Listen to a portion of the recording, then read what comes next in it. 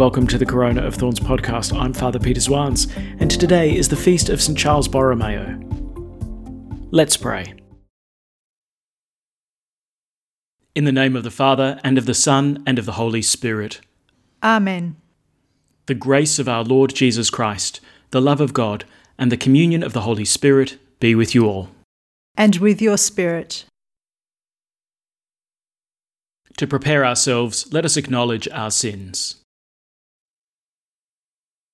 I confess To Almighty God, and to you, my brothers and sisters, that I have greatly sinned, in my thoughts and in my words, in what I have done and in what I have failed to do, through my fault, through my most grievous fault. Therefore I ask Blessed Mary, ever Virgin, all the angels and saints, and you, my brothers and sisters, to pray for me to the Lord our God.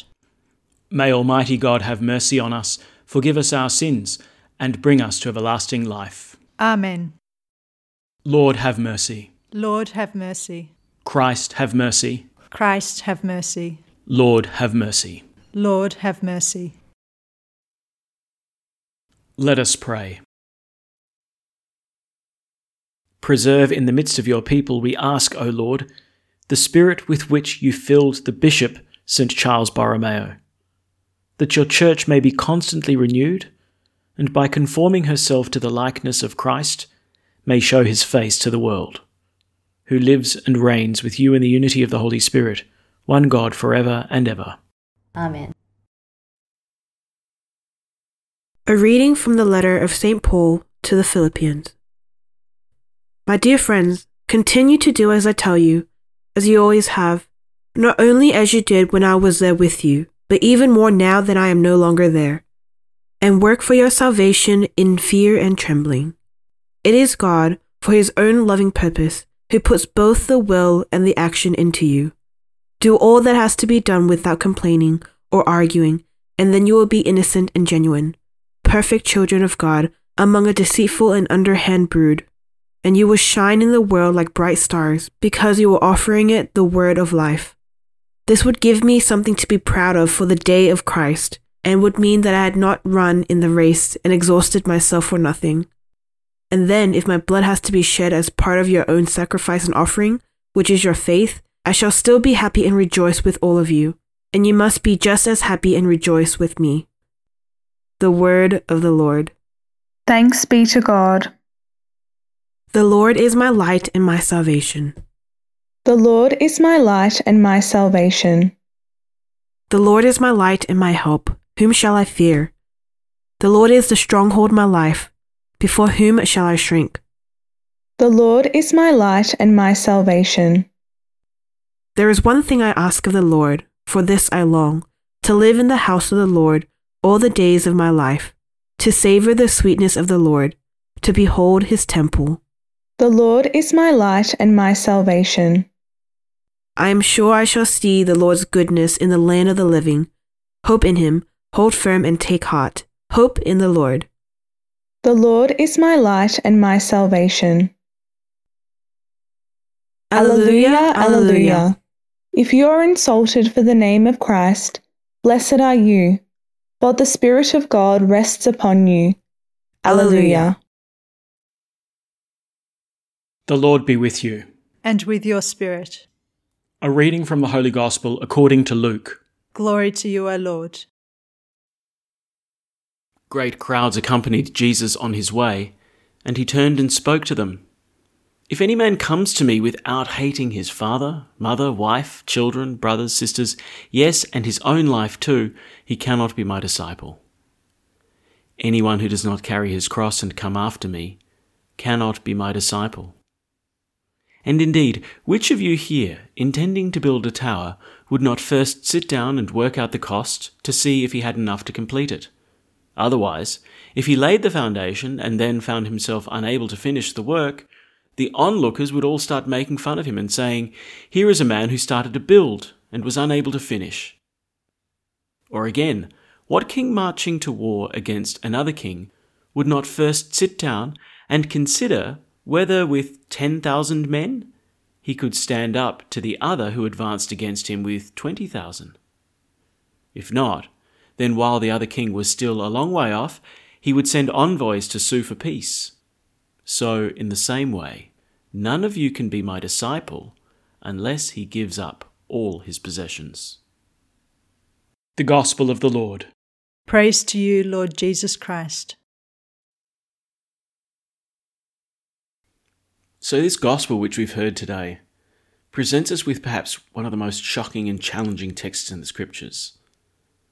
Jesus says, if any man comes to me without hating his father, mother, wife, children, brothers, sisters, yes, even his own life too, he cannot be my disciple. I mean, these have got to be some of the most distasteful words that Jesus has ever pronounced. Who could accept it? On the one hand, Jesus says in the Sermon on the Mount, love your enemies. And here in Luke's Gospel, we hear, hate your family. It seems that Jesus is challenging some of our most natural inclinations. And what he's asking us to do is somehow doing damage to our deepest humanity. Well, it appears that way on the surface, sure. But is that really what Jesus is getting at? Now, in 1949, while John Paul II was still a priest in Krakow, he finished writing a play about a Polish saint by the name of Adam Kielowski. Now, I'm not sure if I've pronounced that correctly, but if I haven't, I'm sure someone's going to tell me. But anyway, this play was called Our God's Brother. And Brother Adam was a talented artist who stopped painting in order to look after the poor of the city of Krakow. And in the play, a stranger goes up to Adam and claims that all that was needed to relieve the poverty of the poor was an abundance of material goods. The kind of logic that says, give a man enough food and then he won't be hungry. And so in this play, Our God's Brother, John Paul places a very interesting response on the lips of Adam Kielowski. He says, man's poverty is deeper than the resources of all of those goods. In other words, all the material possessions in the world can never alleviate the poverty of man. His desires are far greater than everything that is. Man's poverty is deeper than the resources of all those goods. Now, when we step back from the fast pace of our everyday lives, when we pull ourselves out of the constant stream of information, news and advertising, when we begin to examine our own existence, we can see the truth of this statement. So many different things promise to give us satisfaction and happiness. Surely once I've achieved my goal. Surely once I've bought my dream house. Surely once I've got my promotion. Surely after all of these great milestones, I'll have reached my destination and obtained my happiness. And although intellectually we probably know the folly of these statements, it's still so hard not to quietly buy into them, because this logic stands at the heart of nearly every advertising campaign. My product will make you happier. My product will make you less afraid. My product will answer your question. My product will ease your hunger. But in the midst of all these slogans comes this great line from John Paul II. Man's poverty is deeper than the resources of all those goods. There's an inexhaustibility to human desire. We can keep throwing stuff at it, but it's a bottomless pit. My poverty is greater than the goods of all the world. I may possess something good, but the thought that there's something better causes my desire to home in on that which I don't have.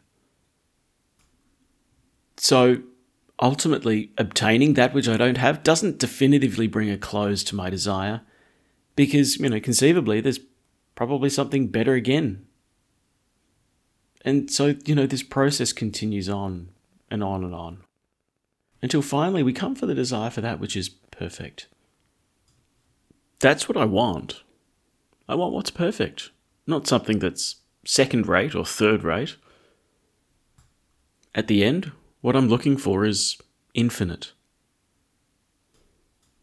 There's an old story that's told about Alexander the Great, that when Alexander saw the breadth of his domain, he wept for there were no more worlds to conquer. Possessing the world, he was still hungry.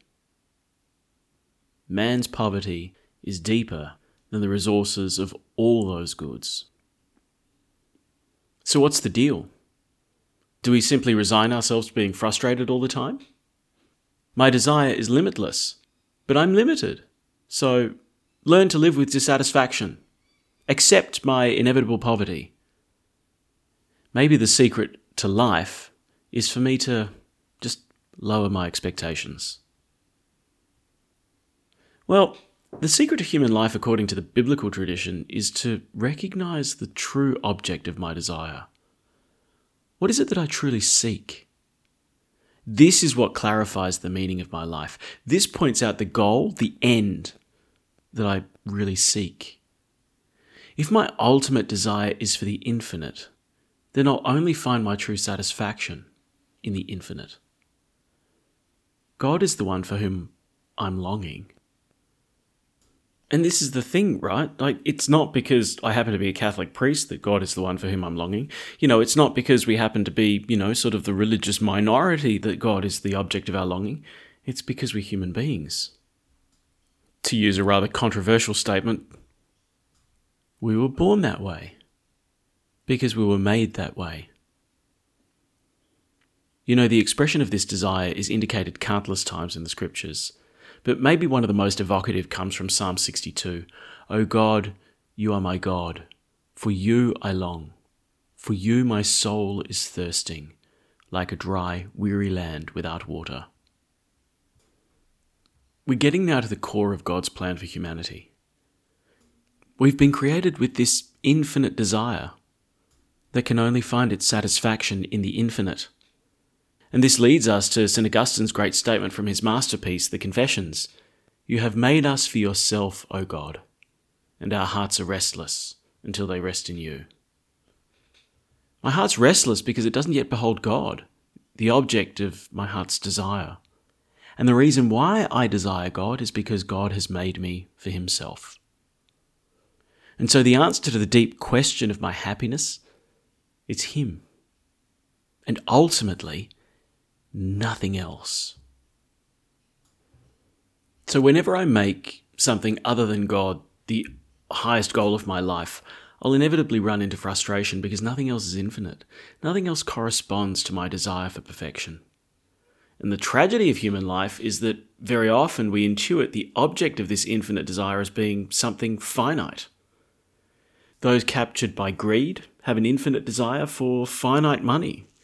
Those captured by sensuality have an infinite desire for finite pleasure.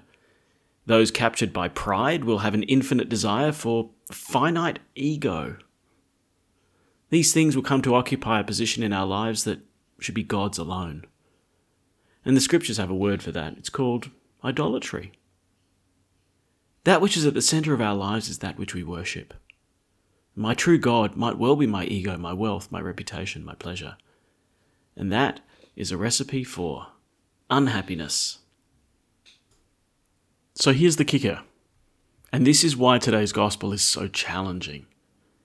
Even those things which are most precious to us must never take God's place. Even my father, my mother, my spouse, my children, my siblings, none of them should occupy the place of God, because none of them will ultimately satisfy my desire for perfection. I must not idolize even those most precious of relationships. And, Christ isn't denigrating the beauty of the family. Certainly not. It's the pinnacle of his creation and a sign of God's love for humanity. But even the family cannot occupy the central place that God holds in my life. Remember St. Francis of Assisi. His father was the one who was holding him back from living a life radically dedicated to God. And so St. Francis had to prioritize God. When I don't idolize my spouse, my family, when I don't expect them to fulfill and satisfy my infinite desire, then I'm not placing on them a burden that they cannot possibly carry. I'm not placing a hope upon them that they cannot possibly live up to.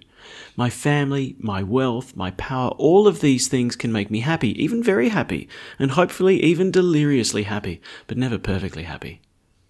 Only God can still my restless heart, because he has made me for himself. So in the light of this infinite desire, how should I live? Jesus says this, "Anyone who does not carry his cross and come after me cannot be my disciple." The way that leads to God, our ultimate desire, is the way of the cross. It's a bit counterintuitive. Why is the path to happiness so difficult? Why is the path to happiness one that leads to pain? Well, it's because the only way to God, who is love, is the way that is love. Not a Hollywood kind of love, a Christ-like kind of love. A love that is willing to pour itself out. A love that is willing to sacrifice. Being willing to take up our crosses and come after Christ means nothing less than being willing to love like him. And this is the way that leads to the Father for whom we yearn. Love is what we desire, infinite love. And our hearts are restless until they are enwrapped in the infinite exchange of love, which is God. At the Saviour's command, and formed by divine teaching, we dare to say, Our Father, who art in heaven, hallowed be thy name. Thy kingdom come, thy will be done, on earth as it is in heaven. Give us this day our daily bread, and forgive us our trespasses, as we forgive those who trespass against us. And lead us not into temptation, but deliver us from evil. Deliver us, Lord, we pray, from every evil. Graciously grant peace in our days, that by the help of your mercy we may be always free from sin and safe from all distress, as we await the blessed hope and the coming of our Saviour, Jesus Christ. For the kingdom, the power, and the glory are yours, now and forever. Let us welcome Christ into our hearts with an act of spiritual communion. My Jesus, I believe that you are present in the most holy sacrament. I love you above all things, and I desire to receive you into my soul. Since I cannot, at this moment, receive you sacramentally, come at least spiritually into my heart. I embrace you as if you were already there, and unite myself wholly to you. Never permit me to be separated from you. Amen. The Lord be with you. And with your spirit. May Almighty God bless you, the Father, and the Son, and the Holy Spirit. Amen. Go in peace. Thanks be to God. And we finish by praying Pope Francis's prayer to Mary during the coronavirus pandemic. O Mary, you shine continuously on our journey as a sign of salvation and hope. We entrust ourselves to you, health of the sick. At the foot of the cross, you participated in Jesus' pain with steadfast faith. You, salvation of the Roman people, know what we need. We are certain that you will provide, so that as you did in Cana of Galilee, joy and feasting might return after this moment of trial. Help us, Mother of divine love, to conform ourselves to the Father's will, and to do what Jesus tells us.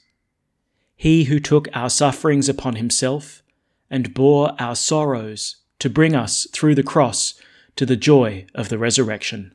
Amen. We seek refuge under your protection, O Holy Mother of God. Do not despise our pleas, we who are put to the test, and deliver us from every danger, O glorious and blessed Virgin. Amen. Thanks for praying with us, and may God bless you abundantly, so that this day may give glory to God the Father.